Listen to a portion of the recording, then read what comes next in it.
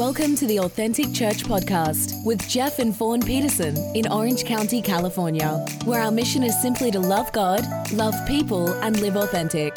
For more information on Authentic Church, visit us online at AuthenticOC.com. Thank you for listening. It takes a team to run a church, I'll tell you.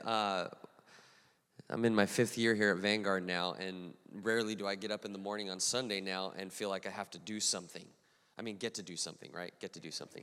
Because we get up on Sunday and we go, well, let's just hang out with Koufax, our little mini Labradoodle, and see how he's doing. Wife gets the coffee. We just mosey on a walk maybe, and then we'll go to church. And just go to church, and that's great. And I applaud. That is wonderful, because I just need to go to church on Sunday to get filled myself. But Pastor Jeff, I want to honor him. He said, "Hey, I'm going to be gone. I need you to cover." I'm like, "Okay, you got it, Coach. Put me in. I'm ready to play today." So I am thankful for Authentic Church. Actually, 6 months ago this weekend, I was here with you, and Senator James Lankford from Oklahoma was here with you as well. And he did an amazing job. So that's literally 6 months ago this weekend. So we hung out 6 months ago together. And so maybe we could do this every 6 months. Maybe it'll be a cool thing. So I'll see you in March. How many Vanguard students we have here this morning? Raise your hand. Hey, Sarah, I'm going to assign you to this task. If you want chapel credit today, because I'm here, you can have it. Sarah will take your ID number and your name down. Listen, don't come next Sunday going, well, I got it last week. I know precedents, all that. This isn't a legal firm. This is just me giving a dispensation of grace today. That's it. Today only. That's the deal I'm offering. It's because I'm preaching, and because I'm, as my sister here said, this is quite a mouthful. Because I'm that guy, you get chapel credit. All right, there we go. Sweet. Okay, so Vanguard students, hook that up with Sarah right here. Sarah, wave your hand again. Sarah will help you out. Thank you, Sarah. You didn't know I was going to put you on work today. Sorry. Be ready in season, out of season. And if you knew scripture in that one, you'd say, well, Pastor Mike, that's to preach the word. Are you letting me preach today, Pastor Mike? Yeah. No, but she did preach last week, and I hear she did great in this room. So, yes, we let our team do that. And we do have a team. I want to thank Evan and Dolu. There you are. And, dude, come on. You guys brought it. I mean, Authentic People, Isaac, alum. But just want to say thanks to our team that did that. Well, hey, thanks, Pastor Jeff. I honor you guys. And, at the risk of, here the thing is, if people who know me, Vanguard people, they know I love Captain America. So if you put me with Iron Man and Team Cap, I'm Team Cap all the way, all day, every day. If you're Team Iron Man, I respect that. But I'm going to totally deviate off of all of that, and I'm going to ask you guys to pay attention to these video screens as they play a clip. Go ahead and roll that thing.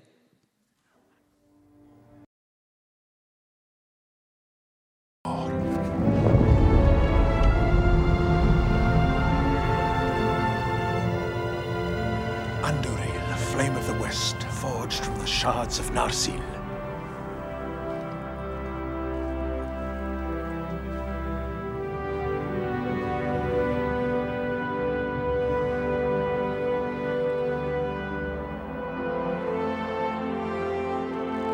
Sauron will not have forgotten the soul of Elendil.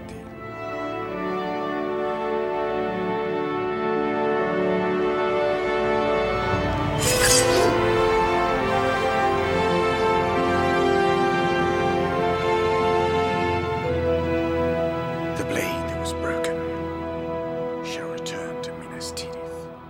The man who can wield the power of this sword can summon to him an army more deadly than any that walks this earth. Put aside the ranger. Become who you are born to be. Take the dim old road. Manani Esteledain. Uhebi. Estelanim.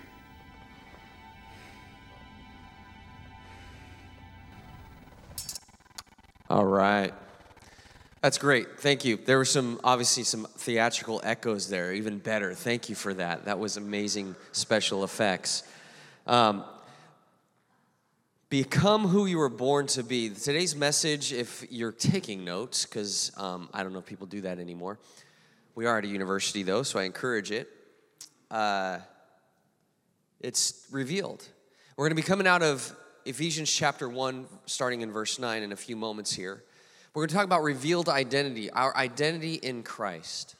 Who we are is important, because to know who you are, you need to know whose you are, who we belong to. See, God has given us volition as human beings. That means we are able to choose daily when we wake up what we will do. God does not make you do stuff. And in the same way, Satan does not make you do stuff. You have freedom of choice. It's called volition. And so in that volition, I think sometimes we think, oh, I'm the master of my own destiny. And that's why you have atheists, agnostics, people of all sorts of different persuasions. And then even in the church, at times, we think we are the masters of our own destiny. The truth is, we gave up rights to ourselves. Now, do we try and take those rights back at times? I'll be honest, yeah, I do.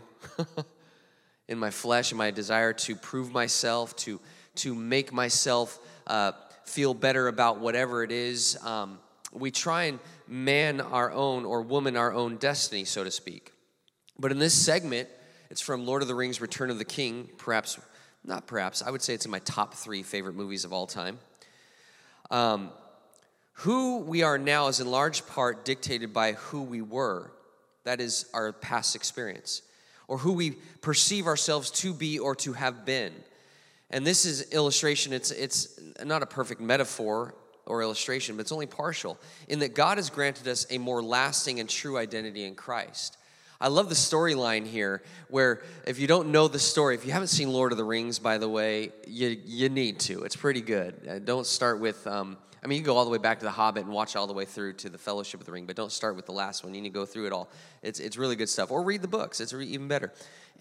But you got Aragorn here, who is not wanting to walk into his destiny to be king. And then you got Elrond the elf here bringing out the sword of Elendil from way back in ancient times. If you know the storyline, it's pretty cool. If you don't know, you're like, wow, that just sounds cool that you said Elendil. Do it again. Mufasa. Ooh, do it again. I'm going to tell a few jokes along the way, so if you want to keep going, then laugh, humor me, and we'll keep going from there. Or amen. Amen works as well. And so you have this storyline where Aragorn has fought off his true identity as king long enough, and now his identity is to be realized.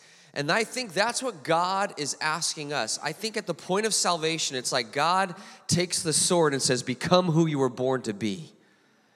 The sword of the Spirit is the spoken word of God, the rhema of God. The logos is the written word, but it's also referred to as a double-edged sword, dividing truth from lie, bone from marrow, spirit from flesh. It lets us know God's purpose for our lives, the word of God. And that's the point of salvation. You can't come to salvation if you haven't not heard of God, and you can't hear of God unless his word came forth through somebody. This is in Romans 10. How will they know of the one of whom they have not heard? And how will they hear unless someone tells them? And how will someone tell them unless they are sent? That's the logic of Paul in Romans chapter 10. And so the message of the word of God, the sword of God, his word, comes to our hearts and reveals to us who we are meant to be in Christ. A lot of times I think sometimes we just want a self-help positivity experience. Just give me what I need to do, or what is my destiny on life, and then I'll die. No. Your destiny is in Christ. Because in Christ means your destiny does not end when you breathe your last breath, should the Lord not return in our lifetime. Your destiny means everything you do in this life matters, and if I could quote another great movie, Gladiator, what we do in this life echoes into eternity. In Christ. So let's open the word, Ephesians chapter 1, verse 9. And so I'm just going to ask if you have that slide, go ahead and put that up there. Michaela, I think I have a slide. Yeah. So here we go. I'm reading from NLT. God has now revealed to us his mysterious plan regarding Christ, a plan to fulfill his own good pleasure. And this is the plan. At the right time, he will bring everything together under the authority of Christ, everything in heaven and on earth. Furthermore, because we are united with Christ, we have received an inheritance from God. For he chose us in advance, and he makes everything work out according to his plan. God's purpose was that we Jews who were the first to trust in Christ would bring praise and glory to God. And now you Gentiles have also heard the truth, the good news that God saves you. And when you believed in Christ, he identified you as his own. In the NIV it says he put his seal on you. Same word seal here is used in the NIV and the New King James. By giving you the Holy Spirit, whom he promised long ago. The Spirit is God's guarantee that he will give us the inheritance he promised and that he has purchased us to be his own people. He did this so we would praise and glorify him. So may God bless not just the reading of his word, but as it goes into our hearts to bear fruit. So as we witness in the Lord of the Rings clip, knowing our identity is a major part of living our lives. Without having that purpose to go forward, people will be relegated to depression and anxiety because now you're anxious about trying to figure out what you're supposed to do with your life. And you're depressed because you don't know who you are and why you exist. I'm not saying that's the source of all depression and anxiety, but a lot of it comes out of that. I know, been there, done that. God delivered me from depression and anxiety. Here at Vanguard when I was 19 years old.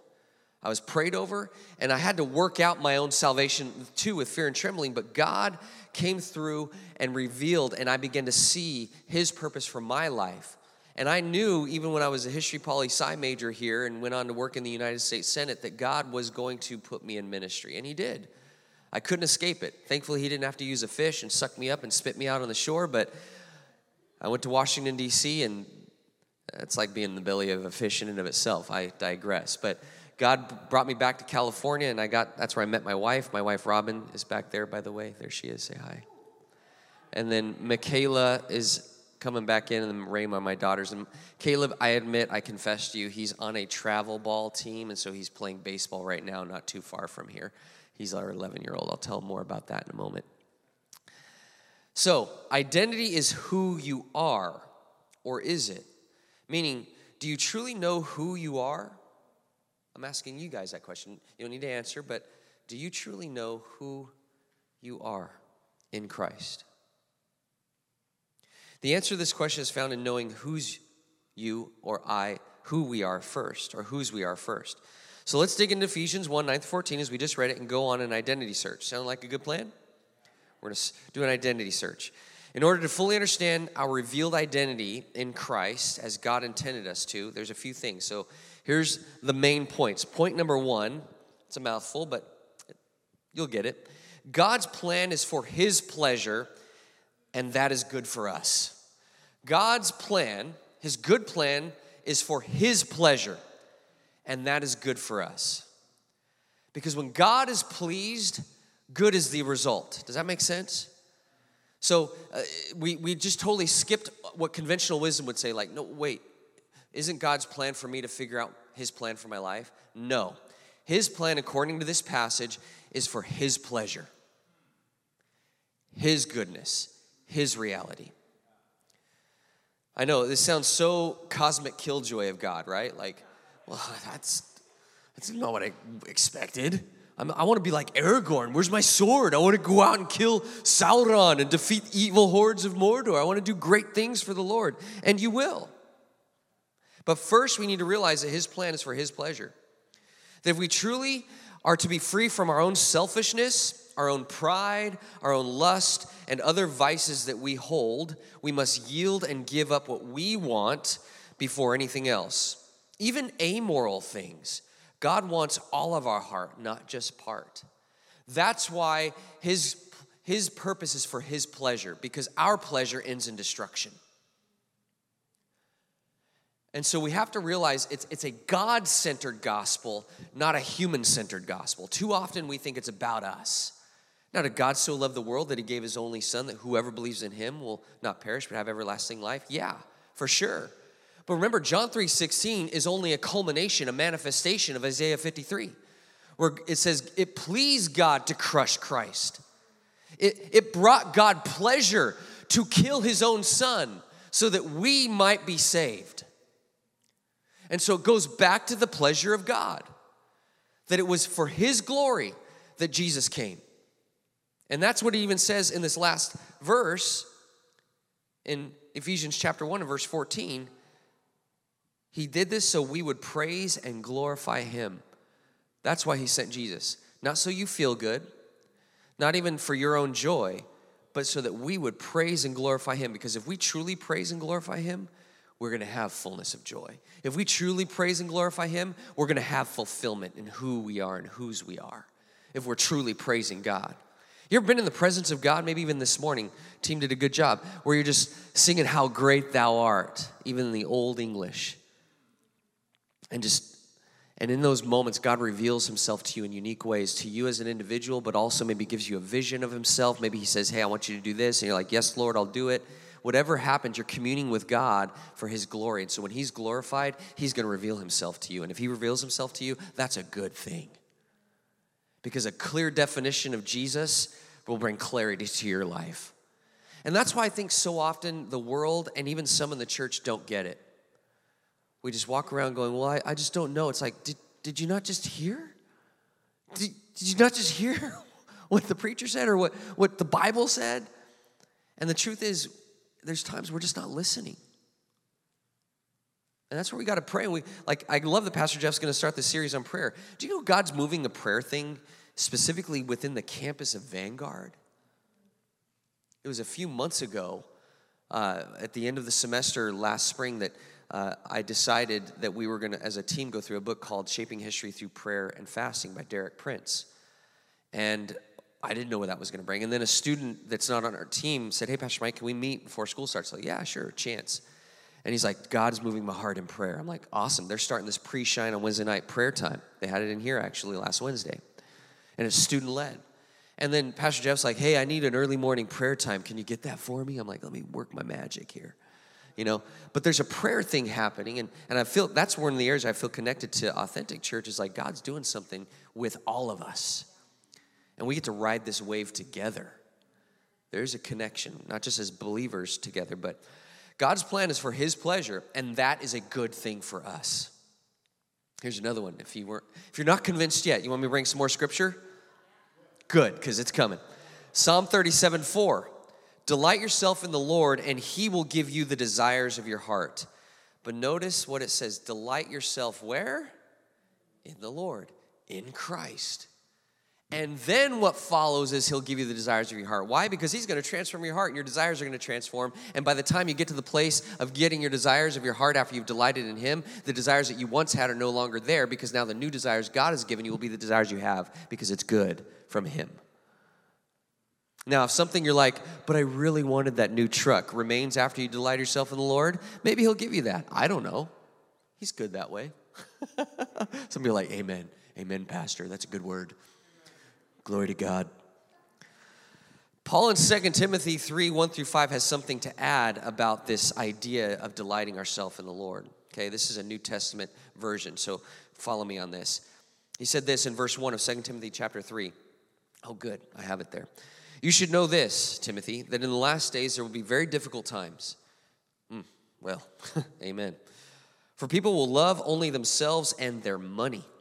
They will be boastful and proud, scoffing at God, disobedient to their parents, and ungrateful. They will consider nothing sacred. They will be unloving and unforgiving. They will slander others and have no self-control. They will be cruel and hate what is good. They will betray their friends, be reckless, be puffed up with pride, and love pleasure rather than God. They will act religious, but they will reject the power that could make them godly. Stay away from people like that. Whoa, Paul doesn't just say, here's what's going to happen. He says, stay away from them. Well, how do we reach the world? Because that sounds like the world. Yes, at the same time, we don't associate in a way that we conform to the pattern of the world, but we transform with the renewing of our minds. So we still have to evangelize. We still have to preach the word, but we're not to bind our hearts with this kind of spirit. Does that make sense? And so why do I point that out? Because we see Paul's prophecy, I think, if you're paying attention, it's coming true right before our very eyes. One of my most favorite encounters, it's weird because you'd think that's crazy talk, is when I converse with an atheist. I love it.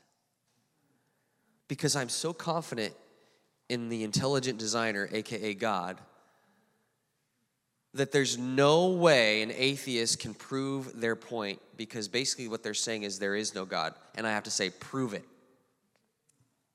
You can't prove it because you'd have to be all-knowing to know that there is no God. So really, it's better to just say, I don't know. But this pride that 2 Timothy 3 speaks of leads the way. So an atheist gets lost in their own pride because their pride says there is no God. Well, how do you know that? I don't. I'm just going to say it because that's what I want to say. Because I reject God. Okay, you can reject God, but you can't say he doesn't exist. Because you'd have to know everything to know that. It's really simple logic, but know this. The Bible says also in Corinthians, Paul says this, the God of this age, Satan, has blinded the eyes of the unbeliever, meaning they cannot understand spiritual things. And that's why even in the church, we cannot let our minds and our hearts go to things that would be ungodly, because we too can then become blinded by our own arrogance, our own pride in ourselves and our own desires. And that's why to know who you are in Christ, first seek the pleasure of God, because then you get all the junk of you out of the way. That's what this passage is teaching us. Okay, I'm not done with this point yet, but we're going to keep trucking here. The rich young ruler, he said this to Jesus. Teacher, the man replied, I've obeyed all these commandments, Jesus told him. Okay, this is in Mark chapter 10, verse 20. Since I was young. Looking at the man, Jesus felt genuine love for him. So Jesus has compassion for this guy. Okay, he's a rich dude. So this is where people are like, Jesus hating on rich people. That is not biblical. And if you've ever hated a rich person, you're not being like Jesus, because right here it says he loved the rich young ruler. Don't hate rich people just because they're rich. Jesus didn't, so neither should you or I. Just saying. And really what we do is we dislike them because we're jealous. Now, if you're a rich person, I ain't jealous. God bless you, dude, dudette. Praise God. Give your tithe to the church. Pastor Jeff will appreciate it. Just going to put that out there. Jesus will too. So here's the thing, though. He said, Jesus said this to him. There's still one thing you haven't done.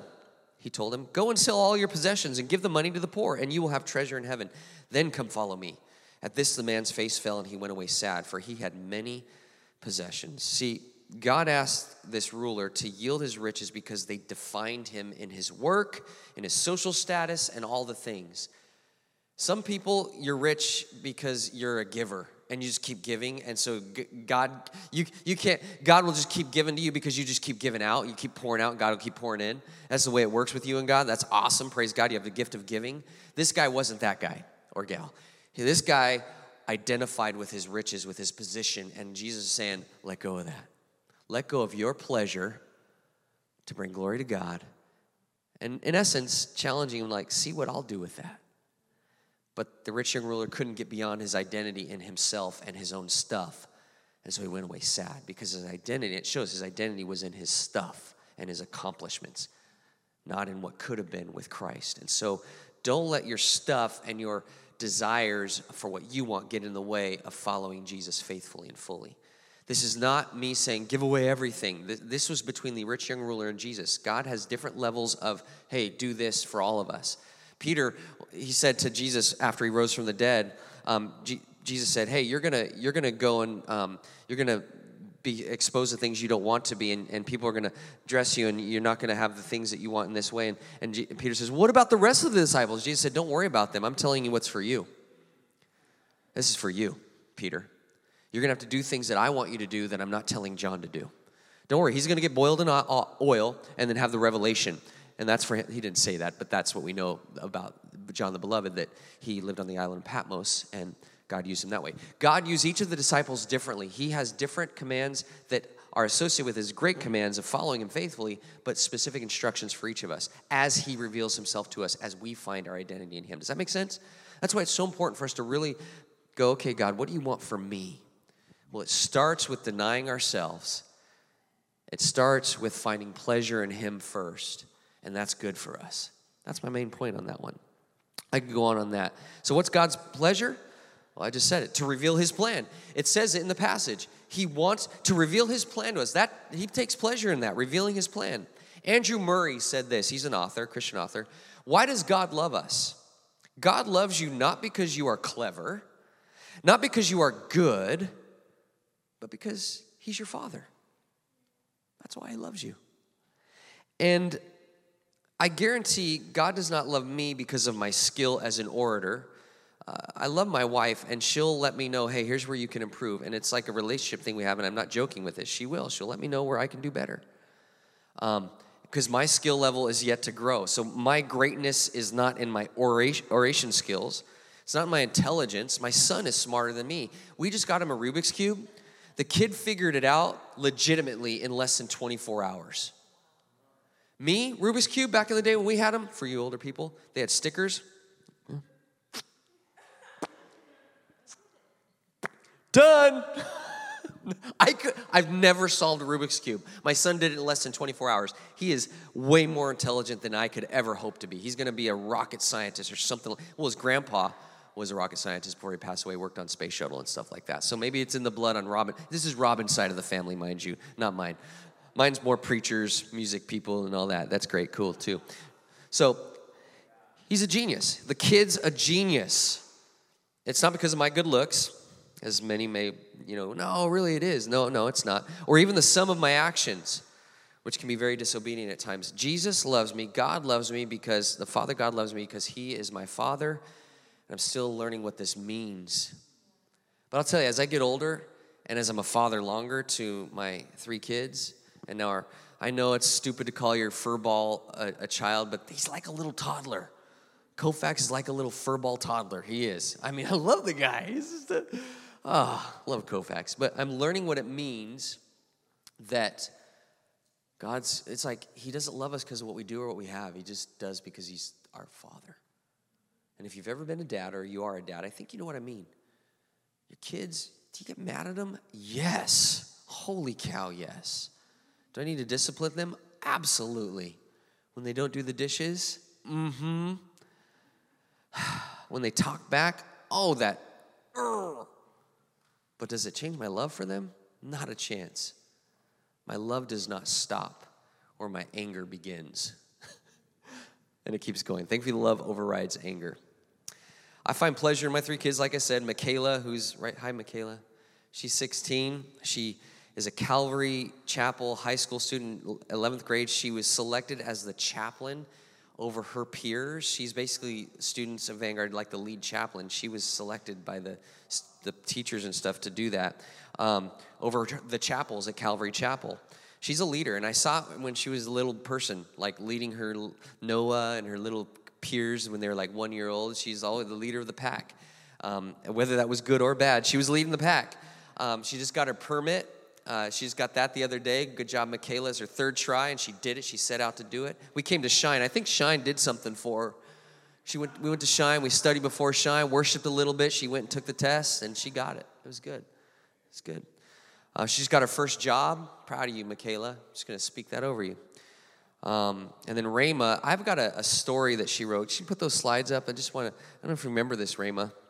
This is called The Sunset. I'm going to read it. It's by Rhema. She's our creative in the 3 kids. The Sunset by Rhema.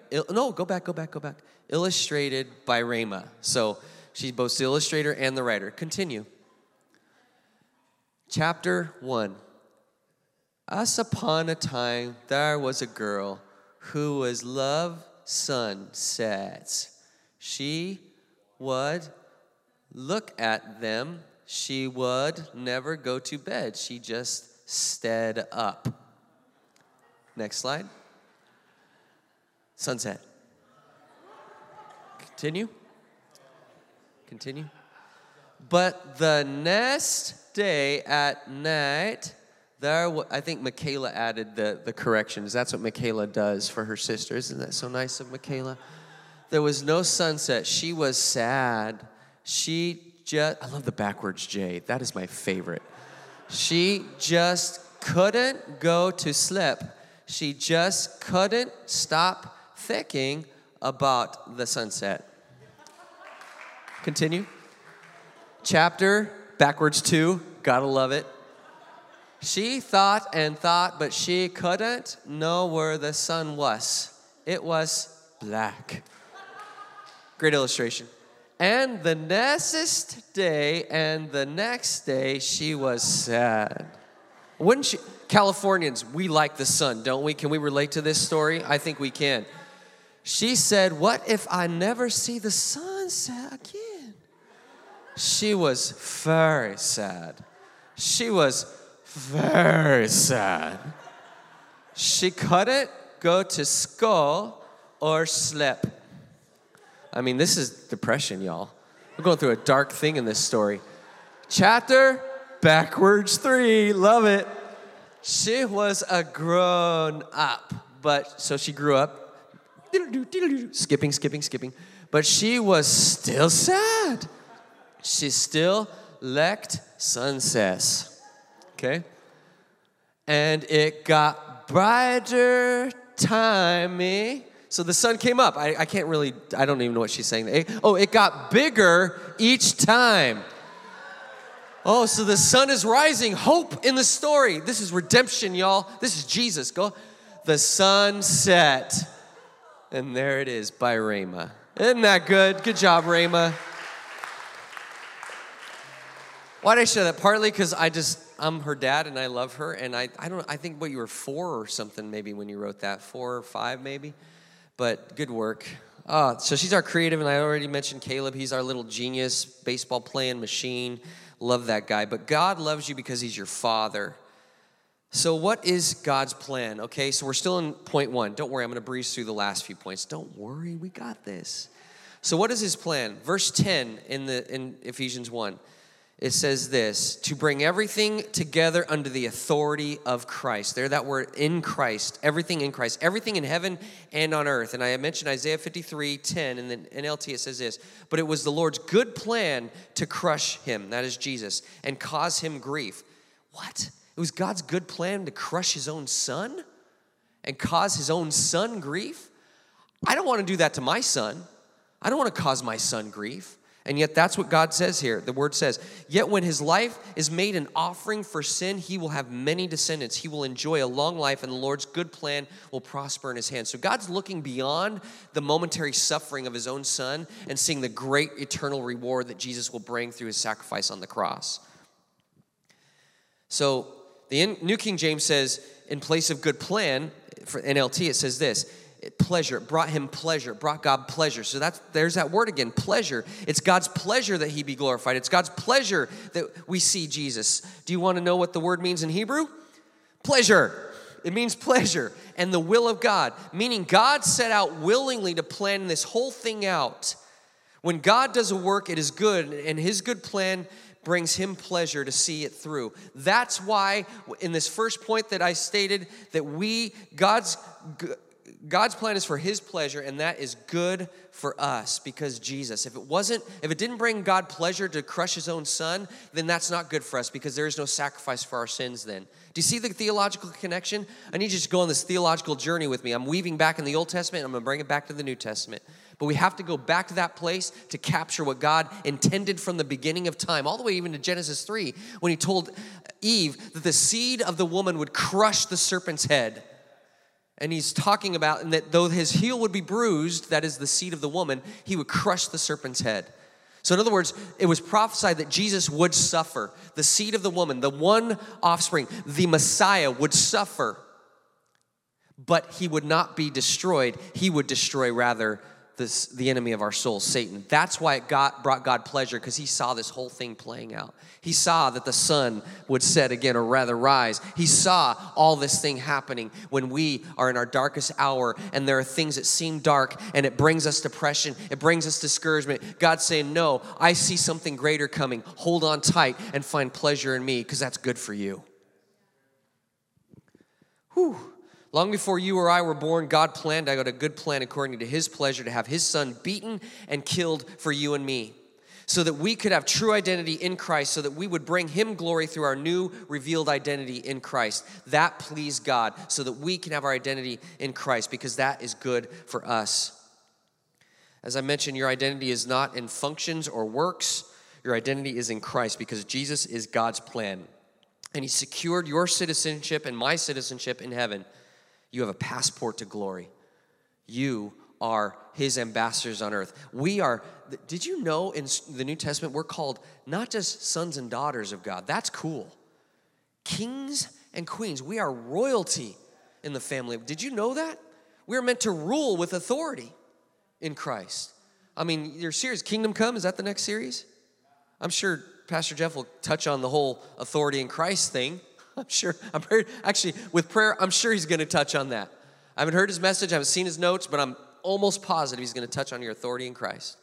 But you have to know who you are and whose you are to know the authority you have. So, the second point is this. I'm just going to go real quick here.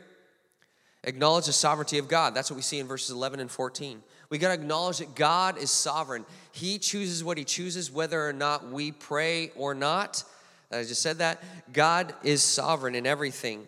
One of the most difficult things for any human to do or say is, yes, Jesus. Just leave it at that. Yes, Jesus. And this is played out, I would say, in parental and teenager life. One of the most difficult things for a teenager to say to their parent is, yes, Dad. Yes, Mom. It's one of the most difficult things for a teenager to do. It's like so hard, like, I have reasons. I have thoughts. I have emotions. I have things I must express before I say yes. Well, no. First you say yes, and then we'll talk about your stuff. Obey first. And that's how it is for us humans with our Heavenly Father. Yes, God, but I have a few things I want to say really quick before you tell me to do that. I don't want to go to Hawaii. Lord, don't send me to Hawaii. If you say that, he'll probably send you to Hawaii. So pray, Lord, don't send me to Hawaii to serve you. But don't tell him what not to do, otherwise you'll end up there probably. The best and most effective way to discover your revealed identity through understanding God's sovereignty is taking him at his word. That is the Bible. Not a reinterpreted version of the Bible based upon cultural preferences or relevance, but on the concrete reality that God spoke in his word. Do not do this, do this. There's clarity in God's word. It's us who tries to twist it and make, like Satan. This is satanic. Okay? I just want to say, did God really say? That's what he said to Adam and Eve in the garden. Did God really? When you're on a bad track, when you're like, does that passage really mean that? I mean, let's quit. Let's just dig in there for a moment. And I'm not talking about the good dig. I'm talking about I'm digging for what I want, not for what God wants for me. See, we can't follow that path. And I know you're a church that does not follow that path. You follow God's sovereignty according to his word. And you get to the third point. True identity is found in faith in Jesus, resulting in spiritual authority. And I already talked about that. Paul said it there that you Gentiles have also heard the truth, the good news that God saves you. And when you believed in Christ, he identified you as his own, as he put his Holy Spirit in you. And I don't have much time, but my testimony is one that it's a crazy background. All I'll say is this.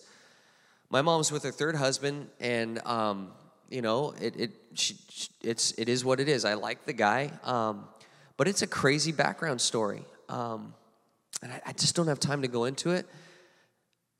I'll just say this: I would not be standing here apart from the grace and the goodness of God. I am a redeemed project. God was like, let me take some foolish things of the world to confound the wise of the world. Oh, Mike Whitford, yeah, he's so screwed up. I'm going to show people that I'm awesome through him because he's got issues. And I didn't ever take drugs, alcohol. I didn't sleep around with people, with ladies or nothing like that. I saved myself for marriage. I did the things I was supposed to do. But internally, I was a hot mess.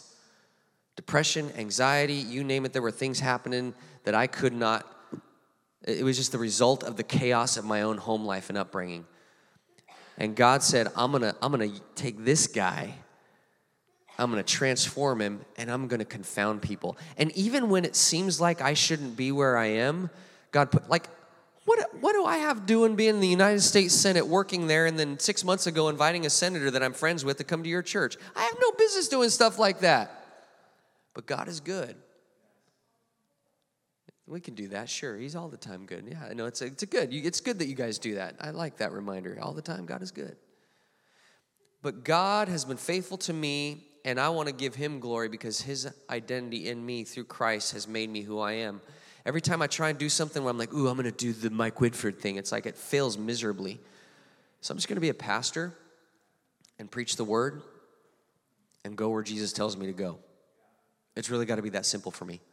Because if I try and do it any more and add anything more to it, I lose myself. And And that's not good. And then I end up in a tailspin of chaos. I don't know what it is like for you. I venture to say most of you in this room, especially you adults, have more confidence than I do on any given day. But one edge that I have is my confidence in my God. I'm not saying you don't. I'm just saying I do. I know where my confidence is, and it's in Christ because it ain't in me. It's not here. Number 4, God gives his identity for his glory, not for our own. I mentioned that already, but it is for the glory of God that he gives us identity in Christ. It's for his glory, which it says in the last part of that scripture in verse 14. So, you got to know whose you are to know who you are, and you are Christ's. There, I answered the question for you. You don't have to go ponder it. Though if you want to go to the beach and just watch the waves and say, Lord, what does that mean that I'm in Christ? Well, go for that. But I gave you the answer. Now you can ponder the answer. What does it mean that I'm in Christ? It's like this. We carry authority in Christ. We are sons and daughters of the Most High, which makes us kings and queens like Edmund and Lucy and Peter and Susan in the Chronicles of Narnia. We are royalty in Christ. I know that, and the queen just died, so let me just venture into our political ancestral plane of Great Britain, so to speak, as far as America is concerned, and go there for a moment. I know it goes against our American sensibilities, but the queen is dead. Long live the king, I guess you could say. But in terms of heaven, that's what they say. They'll be like, shocked. It's an English thing. The king is dead. Long live the king. Don't worry. I'm not trying to offend anybody here. The English will be fine. That's what they say. That's what they do. And so, as we are sons and daughters, we are kings and queens of the Most High God. We are princes and princesses. Know that you walk with authority. You have the signet ring of the king to do the will of the king, his word, his spirit. You are the people of God. Your identity is in Christ, and Jesus gave all. Let us not make waste of the very thing God did. In other words, let us not deny the very essence of who God is in us. When we seek our own destiny and our own pleasure, we are, in essence, in part, denying the reality of Christ in our lives. I'm speaking to myself when I say this. And so as you identify who you are in Christ, and thank you, Rama, for getting this. See, this was Aragorn's signet ring. When Elrond brought Anduril, Flame of the West, the reforged sword that once was broken, it was reforged. See, our lives are broken, but then he came and he brought the sword of the king to the king so the king could walk with the authority the king needs. And this was representative of the king's authority in that storyline. You have authority in Christ. I know this is quite threatening. My daughter was like, Dad, you almost poked me with the sword. Watch out, because I was carrying it, trying to be subtle about it. But you carry authority in Christ. And it's for his pleasure, not for your own glory. I would imagine warriors in ancient times when they wielded swords, it was not fun, so to speak. Their life could be required of them. But they went with the authority that they had, and they wielded the sword mightily, hopefully for righteousness. See, the word of God spoken is the sword of the Spirit. That's what we're told in Ephesians. That's also in the book that we came out of. The written word is a double-edged sword, discerning truth from lie. And that's why as believers we must find our identity in Christ. You are Christ. You belong to Christ. I belong to Christ. Your life is a testimony of the goodness of God to all the people around you. When you pray, your prayers influence your sphere of influence, sometimes even nations. But make your prayers oriented toward family, toward friends, and God will answer those prayers. I've seen it happen through prayer and fasting. God answers in the sphere of your influence, your authority that God has given you in your family and your friends, even your atheist friends. So I'm going to pray because I think I went a little over here. Sorry, Pastor Jeff, if you're watching online. Oh, he always does. Spoken like a true daughter. Love it. But I'm thankful to have been here. But let's pray, and I know that there are communion elements up front here. If you want to spend some time in communion with the Lord during this time, if you want to pray with the prayer team, they will be up here. I'll be up here to pray with you. Maybe you rolled in here today, and you're like, I don't know who I am in Christ. I'd love to pray with you. Maybe you don't know Jesus at all, and you've been struggling just to find faith. Well, we want to pray with you to receive Jesus today. Jesus died for your sins. He died for my sins, and he is good, and he forgives as we confess and follow him faithfully. So, Lord, we need you. Your word has been spoken. That's what we've been commanded to do, is to preach the word in season and out of season, to be ready to preach the word at all times. All of your servants preach. All of your servants teach in certain ways. And so, God, we ask for your Spirit now in this place to work on hearts, to heal, to perfect, to make whole. And I pray that my friends in this room will understand their identity in Christ, that they belong to you, that they're sons and daughters of the Most High. They would walk in the authority that you have given them. No matter what we've seen in our past, God, you've revolutionized it. You've redeemed our past. You've made our present secure, and you've given us future hope for glory in you, Jesus. So, Lord, may we look with the eyes like that story my daughter wrote, that God, there will come another sunset, a beautiful sunset where we just bask in the glory of God, and joy and hope return. I speak that over my friends who need that joy and that hope and that peace in Jesus' name. Have your way in us, God, now. Minister to needs, we pray, as your name is glorified in Jesus' name. Amen. If you need prayer, let's go ahead and stand up. I believe Evan's going to lead us in a song as we close it out in prayer here. For more information on Authentic Church, visit us online at AuthenticOC.com.